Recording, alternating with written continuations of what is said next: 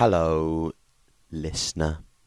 I'm Alfie Brown. I'm the comic that your lovely Sarah Schulman's about to interview. My Twitter, if you want to know about the few things that I say, it's mainly about Liverpool Football Club. But I mean, either way, there are some gigs on there as well. There's a free one tonight, but this doesn't go out yet, so oh well. Yeah, it's a Brown comic. A Brown comic. At Twitter or whatever the handle thing is, and then it's facebook.com/a Alfie Brown comedy, and my website is alfiebrown.com. So if you fancy doing any of those things, I mean, please go to my website actually, because I had a really depressing evening with my Google Analytics last night. It was all just like zeros everywhere. So yeah, if you could go to that and and maybe make me feel nice by Googling Alfie Brown naked or Alfie Brown's the best. So when I kind of go on my Google Analytics, go, oh look, they found it by Googling Alfie Brown naked because they want to see me naked. They must really like me. Or Google Alfie Brown hilarious person or something. Do what you want. But yeah, Twitter, Facebook, website, I hope you're all having a nice day. That's the important thing. So Alfie, how did you get into comedy? I left school when I was about 16 or 17, I don't know, and I went to go and work in Topshop for 10 months to earn a bit of money, and then got fired for crossing off the word top on all the plastic bags and writing sweat. And yeah, had a little bit of money and decided that was in terms of qualifications, that was my level. And this seemed like the most likely thing, area in which I could make money, and something I'd always loved. But it always seemed I always loved stand-up, but it would always seemed a little bit arrogant of me to say, oh, I could do that. Because I always thought it seemed like the most difficult job in the world.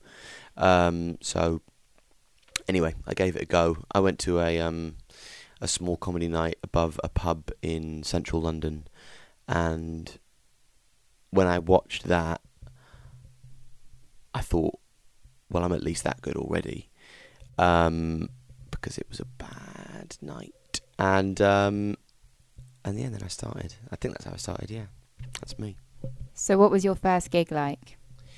I couldn't get a gig anywhere, so I entered the Laughing Horse New Act of the Year competition and took a train up to Edinburgh. I had a very rich girlfriend at the time who saw the bed and breakfast we were staying in and objected and booked us into the Sheraton. So we stayed in the Sheraton, and we did. I did, my first ever gig in Lindsay's on Broughton Street. Deliso Chaponda won my heat, and I was a one-liner comic, my first ever gig, and they were pretty bad jokes, if memory serves, which I'm pretty sure it does. So after you did your first gig, how often did you start gigging after that? My first gig, then I had my second gig a week after. Then that was in that was a night with swear words in the title, but one that was spoonerized. So it was but we don't need to go into that. And that was fun. That was a lot better. I got so drunk that I ended up pooing on the floor of my hotel room. I don't really know when I needed a hotel stay in Brighton, but anyway, I did at the time anyway. And then I used the money I saved up at Topshop to go travelling. So I didn't do it for a while after that, apart from one gig in Melbourne. So how long was your break from stand-up? A month, 2 months. Meaning I started pretty much straight away when I was 18. Yeah. And so, did you always want to go into comedy as a child? Or did you think that you enjoyed comedy, but you could never really see yourself doing stand-up? I don't know. It was more of a hero worship thing for me when I was a kid. Because when I was a toddler, the two people in the world who I thought were superheroes, I loved Superman, Thomas the Tank Engine, and Alexei Sayle. Because I always just used to watch that programme because Mum was in it. So I used to go, oh, look, Mum's on TV, and then be kind of going, oh, look, it's Alexei Sayle as well. And I just thought he was like a cartoon. So, yeah, there's that. I don't know. I used to watch the kind of, those programs on like Paramount Comedy, like the Edinburgh and Beyond and the Comedy Store, and used to watch certain people and go.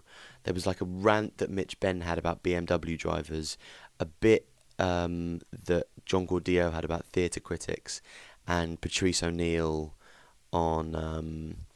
I believe in God, but I don't follow a religion, because I don't want to be like devout wrong shit, which I always found amusing. Yeah, but I never thought I could do it because what have I done? And so you were saying that when you first started that you were doing one-liners, and now your style is quite different to that. So how did that change develop? Well, I don't know. I found comedy a lot more exciting when I was talking and venting about the sort of things that made me angry and sort of things that were worrying me. And through some sort of like tribalistic thing with my dad, he always went, I hate cats, but I love dogs. And I went, yeah, you and me, Dad. And ended up writing a bit about cats and dogs. And that was like, a hack nonsense. But at the same time, it was because there was this, patria kind of link kind of thing. I did really feel about it, but I was getting so much more angry about, if you just heard the volume levels and seen my face, you would have thought I was talking about Israel, but it was about cats and dogs, and it was just nonsense, rubbish, sort of, rubbish. But then I started, I don't know, other things that, like, awful pop music has always made me very, very angry because I don't really, it feels like, when you have one of those nightmares where you're sitting down with your family at Sunday lunch and then, your mum goes, okay, we're all just going to shave each other's heads now. And, it's the most normal thing in the world. And then you go, what, Mum? We never shave each other's heads. And she goes, yeah, every Sunday we shave each other's head. Let's do it. And then you kind of go, no. And then the nightmare continues. Like, everybody's reality is different to yours.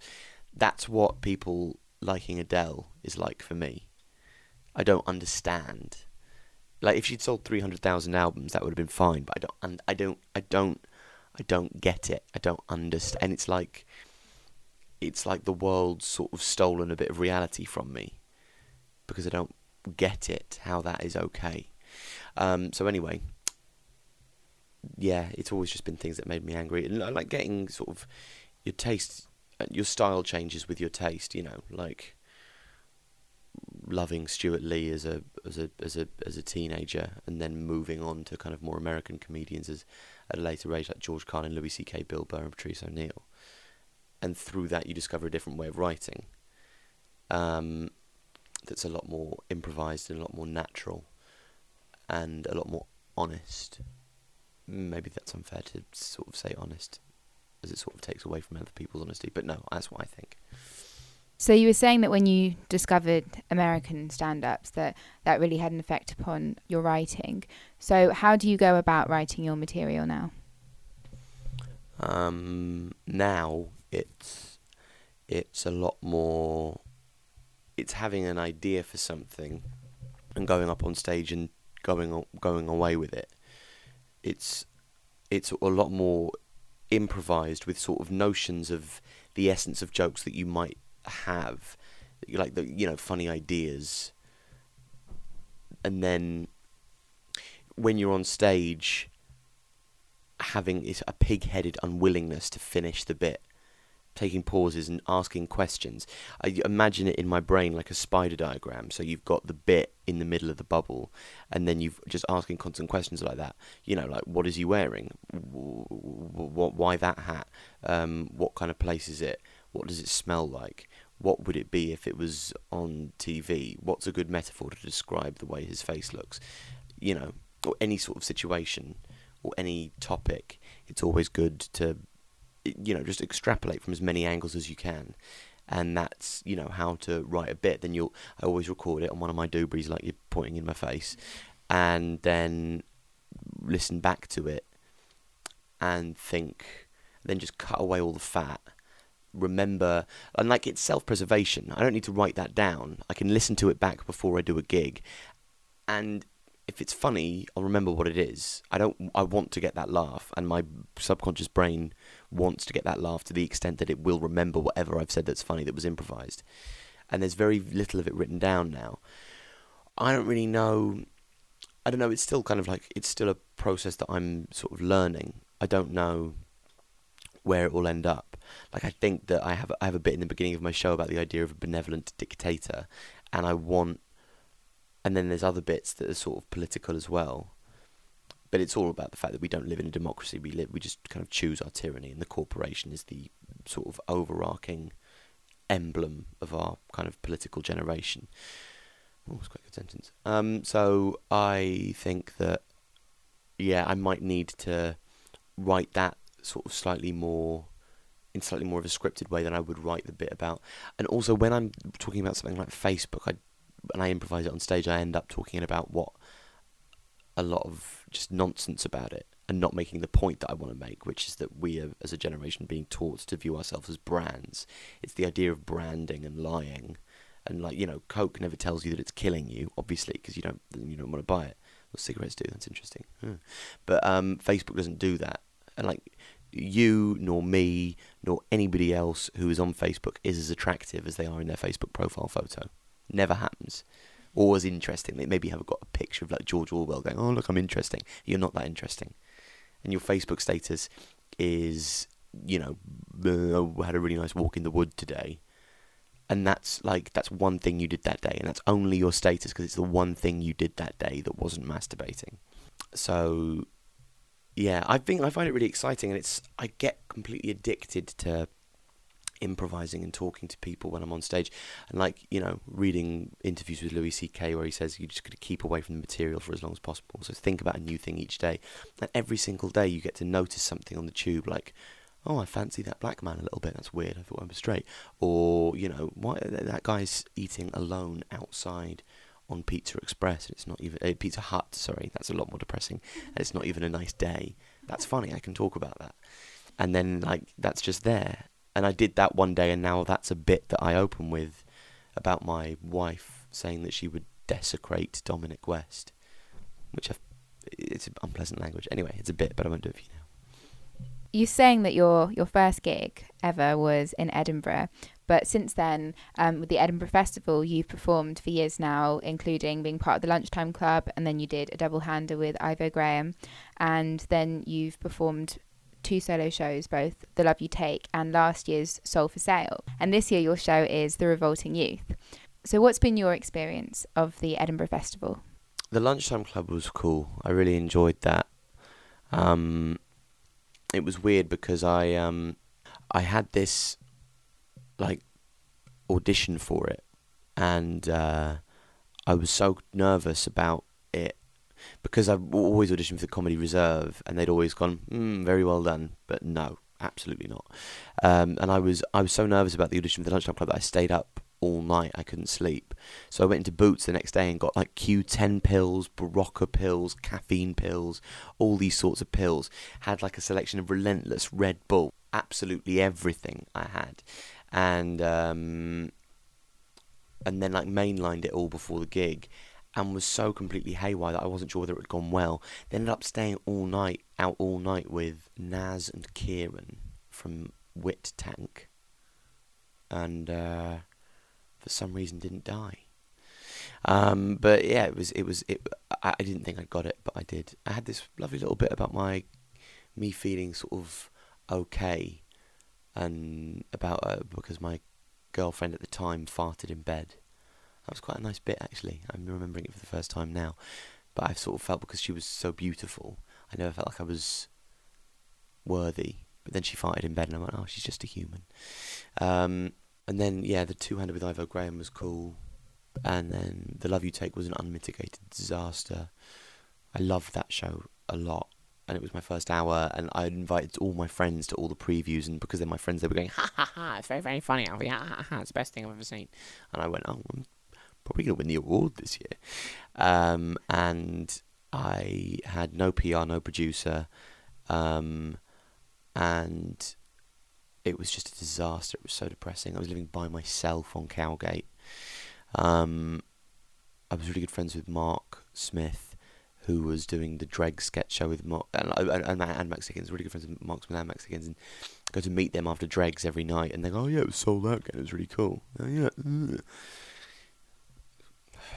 Depressing. And I had like 3 people in, and then like 2 left by the end of the show. Oh man, it was depressing. And I just thought it was such a sweet show. And then, Soul for Sale was very much a reaction to that failing miserably. That's why that show was so incredibly angry, because Love You Take was so sort of sweet, and it was okay, we've got some time on Earth, and I think we should just love each other. Ha ha ha. And then like Soul for Sale was, everything's ruined, everything's awful. So what can people expect from your show this year? I don't know. All my shows are about the same thing, really. It's all about my anger and loathing of my own generation, and then, a call to arms about the fact that we should be fighting more, or, screaming more, or loving more, or something. But, stylistically it's quite different. Soul for Sale was all scripted, every single word of it, and this is not scripted at all. So that aspect is different, but sectionally and sort of thematically it's quite good. Also, this is the first time I'm ever going to end a show on a joke. And also I tell a story about my own life, which I never done before. But it works. But I love the story. And yeah, it's going to finish with that, and it's going to be a joke. And just because going to see Louis C.K. at the Hammersmith Apollo, and that bit, you're just posting a mean comment on YouTube while you're taking a shit. Okay, see you later. And then like the kind of cacophony of laughter kind of works into the sort of, and you can impact so much more if you sort of leave with a thump and then bye. Oh my God, the rhythm of that was perfect. And the build-up with people shouting back, but maybe. Yeah. The whole, of course, but maybe. I don't know. Okay, I'm just an idiot. Anyway, yeah. So I'm excited about doing that and telling the story, and yeah, I really, really like it. I think it's a lot more. I think with Soul for Sale, I liked the show and I agreed with what I was saying, and I thought it had some intelligent bits in it, but there was still the element of pretense there. I wasn't being completely myself. And you have the idea of this person that you want to be on stage, whereas it's actually a lot more interesting and helpful for other people if you're the sort of person you actually are, and you can kind of be a bit more depressing. All that nonsense at the beginning of Soul for Sale, playing Rage Against the Machine, and look at me, I'm a sort of cool guy, and who's this idiot? That's not a real person. So yeah, it's just it's a lot more honest and a lot more, we're all a bit useless, rather than those people are useless. So what advice would you give to someone taking a show up to the Edinburgh Festival for the first time? When am I giving them the advice? What month am I giving them the advice in? Now. Oh. So, advice before and then after, and then also taking a show up the year after. What's been your experience of, you were saying earlier that you didn't have a producer, you didn't have PR. So there are a lot of acts, especially who are doing Free Fringe, who are in that situation. So what would you say to them? I just think the way in which you should... there are things that I would do and wouldn't do again. There's a wonderful, rest in peace, company sort of thing called the £5 Fringe, which I'm sure you remember, which was just beautiful and wonderful. And the Lunchtime Club, was, amazing. It kind of got me into Edinburgh, and I'm eternally grateful to them for that. And I also enjoyed my two-hander with Ivo. However, the Lunchtime Club was brilliant, and I wouldn't take it back. It should be your first step, is try and get in a package show. If you can't get in a package show, make your own package show, do it on the Free Fringe, and then do a two-hander on the Free Fringe. Don't pay money for it. I regret paying money for it, much as I absolutely adored the £5 Fringe. I would still have done it with Ivo. Ivo's a boss. He's awesome. And also my first show, I don't know, I did my first show because I felt like I was ready, but I wasn't. I really admire people who can kind of go, I'm going to do 45 minutes on the Free Fringe. And I think you should probably just do 45 minutes on the Free Fringe for about 3 years. And then, when you've done that for 3 years, go, okay, it's producer time, it's PR time, it's Big Four venue time, it's, throwing everything at the wall time. And then, take that gamble. And if it doesn't work, then you've got to do it again next year. And that's just you entered in then. But, I mean, I spent a whole lot of money last year, and, it was a gamble because it could have gone all, up the Swanee, not gone at all well. And luckily, a few nice reviews. I managed to get, an agent who's the best person in the world. I love so much that I sort of want to get their name tattooed on my arm. And, yeah, you just got to hope it works out. But, take your time, and then smash it in the mouth with your head. That would be my advice. Well, in an interview, you said that comedy on television is a current impression of what comedy was. Did I? Yes. The one on YouTube. Okay. So what direction would you want to see comedy on television moving in? And also, what direction would you want to see comedy moving in towards on the circuit? I don't know. I think there's a lot of... I think you're starting to see kind of agents and people like that behaving like record labels in the 90s. They, come in for an audition and they build the stars in the way that they want them to be built, rather than letting the artist be the artist and, giving them the freedom to, because it's money. It's a plutocracy comedy, essentially, and Edinburgh. I mean, I'm in a Big Four venue, and it's all very well Daniel Kitson going, I don't have a PR, I don't have anything like that. But, yeah, but you did. You need it, everybody needs that, and everybody needs a Big Four venue until they can become, you're Daniel Kitson. You sold out 98,000 nights at the National Theatre with, whatever. So I'm not actually sure if he did say that. So I'm just thinking about that now. If you're listening, I'm not sure that was true, and you might not have said that. I'm sure you're awesome, Daniel. So the way in which you can make a lot of money quickly if you're a young comedian and you don't make a protest statement by kind of growing your hair to a ridiculous length and also having a kind of ugly kind of yellow beard, then you can make a lot of money sort of presenting TV programs. Oh, by the way, for everybody, this is a podcast, so I have an ugly yellow beard and long hair. I was talking about myself. So you present TV and you present, a bunch of nonsense, and then, it's easier to get gigs because you've got a low-level celebrity, and that's what people want. It's breaking into TV, and it's becoming more and more like cynical in the same way that Hollywood stand-up is, in that you move there so you can get in an Adam Sandler movie, and that's why you do stand-up. It's not for the love of the actual craft. And lots of people start doing that as they see it as an in. It's the new rock and roll. It's very fashionable. It's a good way to get seen by producers. It's very trendy, and it's not for the actual love of the craft. You could have a cull of but a lot of. And the thing is that it's the more simplistic brand of comedy that gets on TV because that's what sells. It's because everyone can enjoy something that requires no engagement, but it takes... I mean, people aren't being given the opportunity to explore their own potential to enjoy things. People liked Dylan. That wasn't for no reason. He was saying something. And people, that was the masses as well. But we're being kind of lobotomized in every single aspect of culture, including comedy. So, the alternative comedy experience can only be a good thing, which I will be on in September, so do watch it.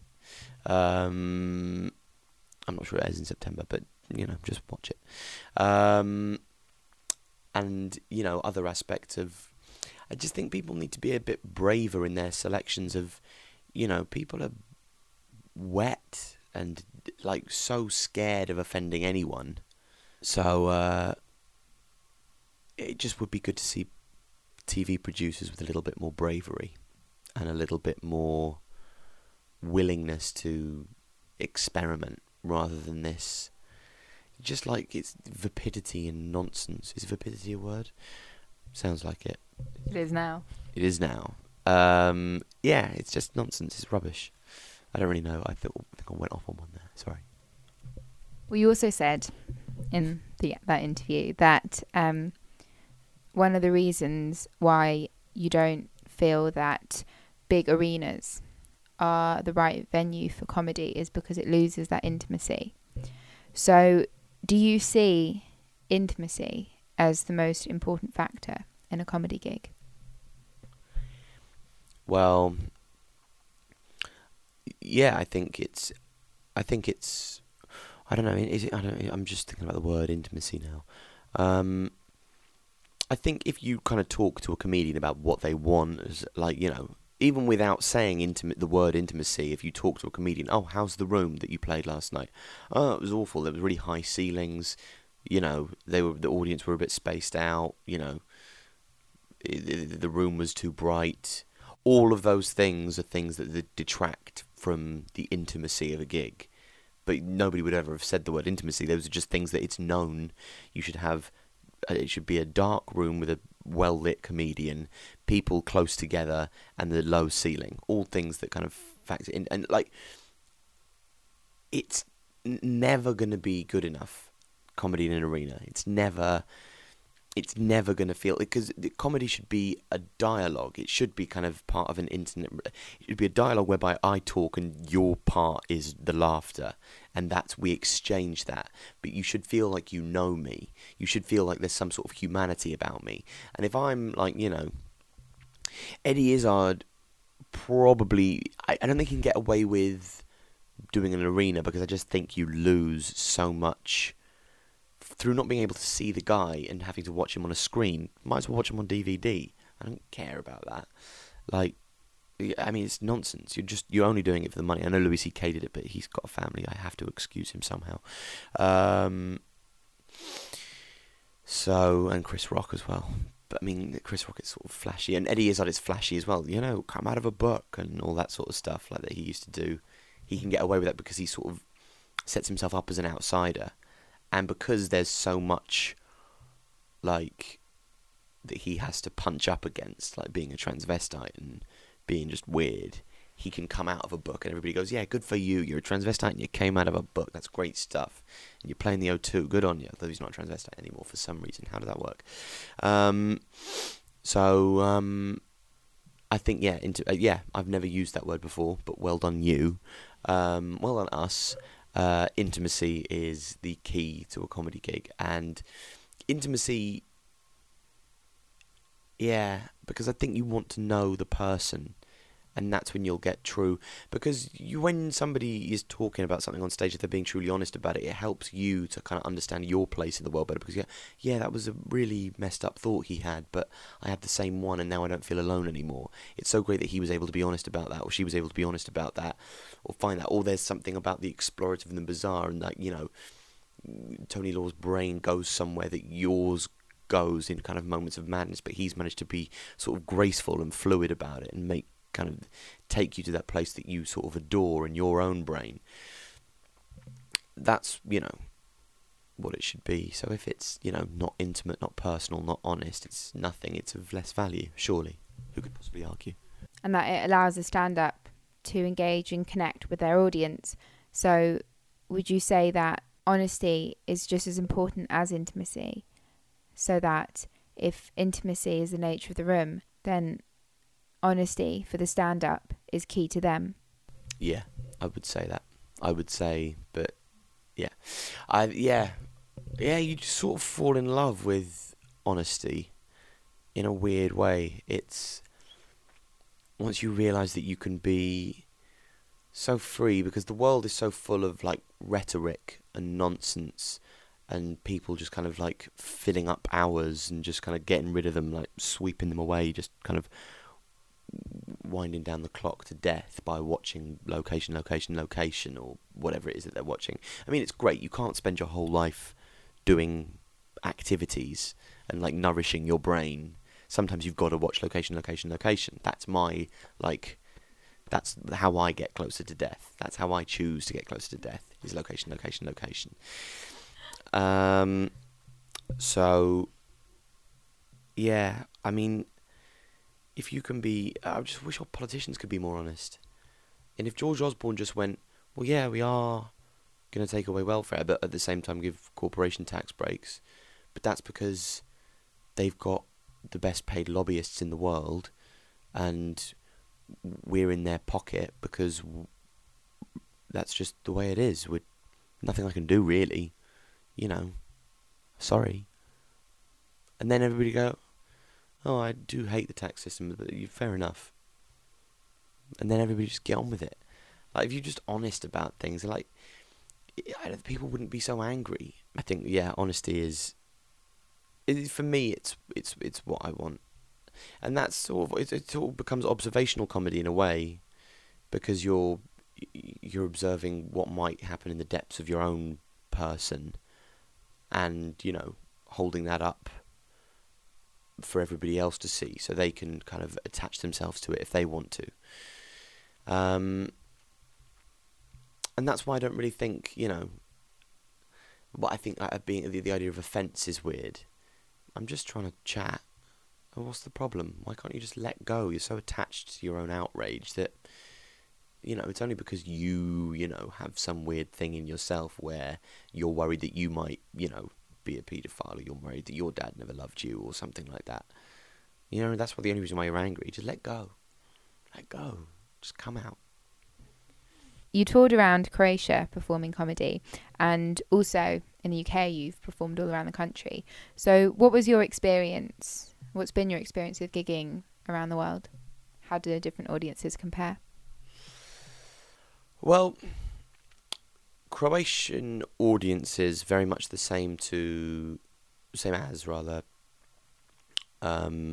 audience at the student gig in Aberystwyth.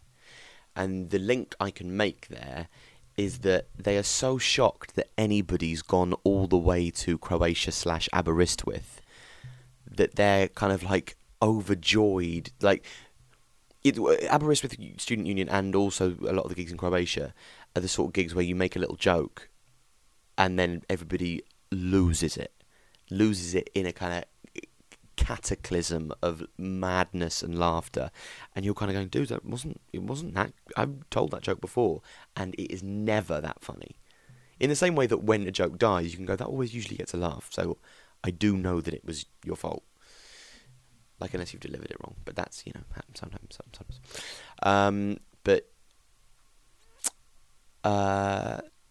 Yeah, I think that's the thing. The Croatian audiences, they all speak English very, very well. If you're going to go to an English-speaking comedy night, you've got to be pretty confident in your own levels of English to venture out the house to it.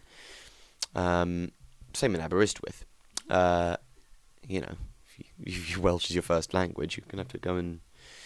But, those two gigs are best, The one of the gigs in Croatia was awful because it was full of 40 to 60-year-old Croatian women, and they didn't like me very much, which is to be expected. I was fine with that. They were all English teachers at a conference that we were performing at, but they loved Jeff Leach, so anyway, and he's got loads of bits about, he's a very good comedian and an intense performer, but when he's doing all that stuff about squirting, it's not a swear word, so I can say squirting.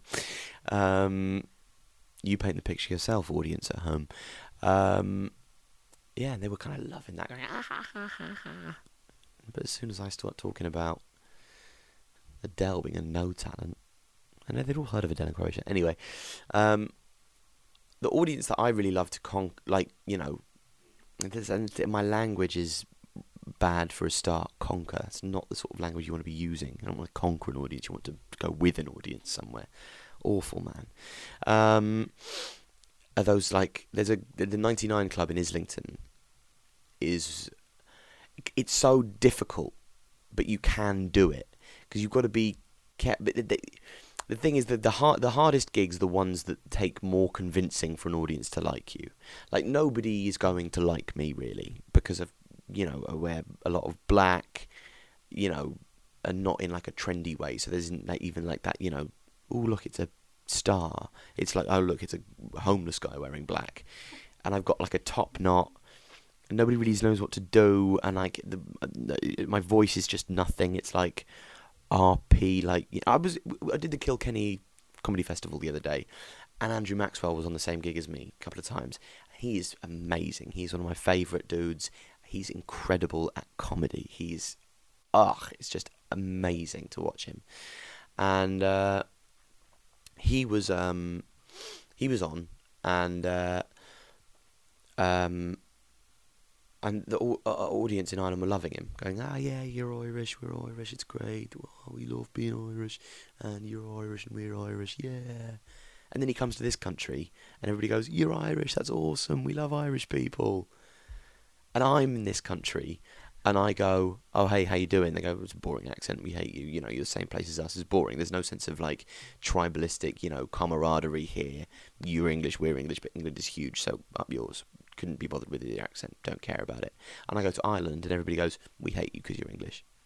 There's no place for me to be cool. There's no place, it doesn't exist, whereas Andrew Maxwell's cool everywhere. It's very depressing. But yeah, I love those like big rowdy gigs when they go well. And it's such a different discipline doing a Club 20 than it is doing a hour. And I really, really, really want to get better because I'm not good enough in terms of my Club 20. And I want to get better at it because it's another craft. And I don't want to have to come on stage and go, I know what you're thinking, I look like the spit-roasted combined ding of Michelangelo and whatever, two people's names, whoever. Like, do that thing where people say that they look like somebody and then go, like you have to put yourself down to... Maybe I just did it in a really blunt way. Like, I totally agree with you. If you're thinking I'm a prat, then I'm with you. I think so too. Maybe that's the way to go. Like, I do. I just think I wouldn't be friends with myself if I met myself. I hate myself. Like, all good comedians should hate themselves. Like, I don't know. It's a very difficult thing to do. I have done well at clubs, but the thing is that I've done really well at them, but I've also died miserably. Like, been, like, ironic, clapped, booed off stage. I mean, like, brutal stuff. And the 99 Club gigs are great, and I really, really, really think Jim is a cool dude who runs it, because he does put me on and goes, it might not go well for you, this. And, Paul Foot as well, and we'll just watch Paul Foot like struggle in front of like a baying crowd of like Saturday night people, but then also watch Paul Foot smash it out of the park, because given the opportunity, people can like that sort of thing. That's that kind of, and Jim with the 99 Club completely proves that. And of course you stick on, people who are going to do well, I mean, which doesn't necessarily mean that they're worth any less. Like, I mean, I think Hal Crutland is one of my favourite comedians. I think he's absolutely fantastic, but he can smash a club set, which just, and so can Andrew Maxwell, and it just gives you... Lots of people go, I don't want to play all those clubs. No, it's because, you should want to, because it's still worth it. They're still people. They're not all full of idiots. They're just full of people who are just, trying to find their way as well. So, I really want to be better at them. But I think in my trying to learn how to be better at them, I might have burnt all my bridges and none of them will book me anymore. Well, do you have a favourite type of audience that you prefer performing to? I think a balance of, young, well-educated hipsters in the crowd with a healthy mix of black people. Black people are the best. It's better because they do that thing where they kind of convulse when they laugh, like, folding up. They fold themselves up when they laugh. Go, wah! Like, start whacking their hands together. It's great. I've had it, like, I've made a few jokes, like, in a few comedy clubs, and when, like, a few of the black people in the room have gone, poo, brrrr, and it's just been the best feeling. I wish I was black. So yeah, I think that's what you want, and then a few like high quality lads, like you go, oh yeah, what you doing? Yeah, I liked it, man. Thought it was good, but you want them to be like high end lads, like not pricks. I think that's the best mix. Comedy Cafe, Shoreditch. That's where you get the mix. That's where they go, because they come from Essex, Shoreditch, and then there are also black people. I don't know where they come from. They can come from all the area, but when I say Shoreditch, I mean that type of person. And do you have any tips or advice for aspiring comedians?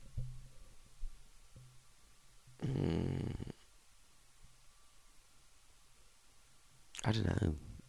It's so personal.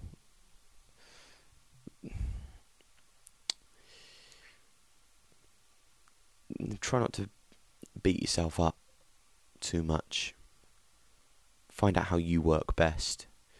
And if, you can't sit down after a cup of coffee and write for 4 hours, doesn't necessarily mean you're supposed to be doing that. Just because Josh Widdicombe can do it and it works very well for him, he's great.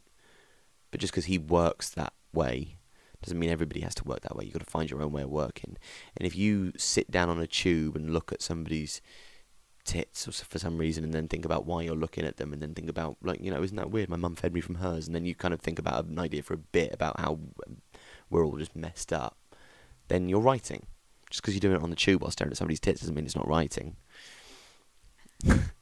So just the most important thing, and if you're going to do that irritating thing of going, yeah, I'm going to start comedy but I just don't have any material yet, then just do a gig. Just do a gig, you stupid idiot. Because that's the only way it's ever going to happen for you. And if you just throw yourself up there, just do it, and then just do another one the next day, and then the next day, and then the next day. If you actually want to do comedy as a thing, then the only thing you've got to worry about, again, it's like what I was mentioning earlier, self-preservation. If you don't want to have a bad time in front of an audience, if you book yourself a gig and do it, you'll write some jokes pretty quickly.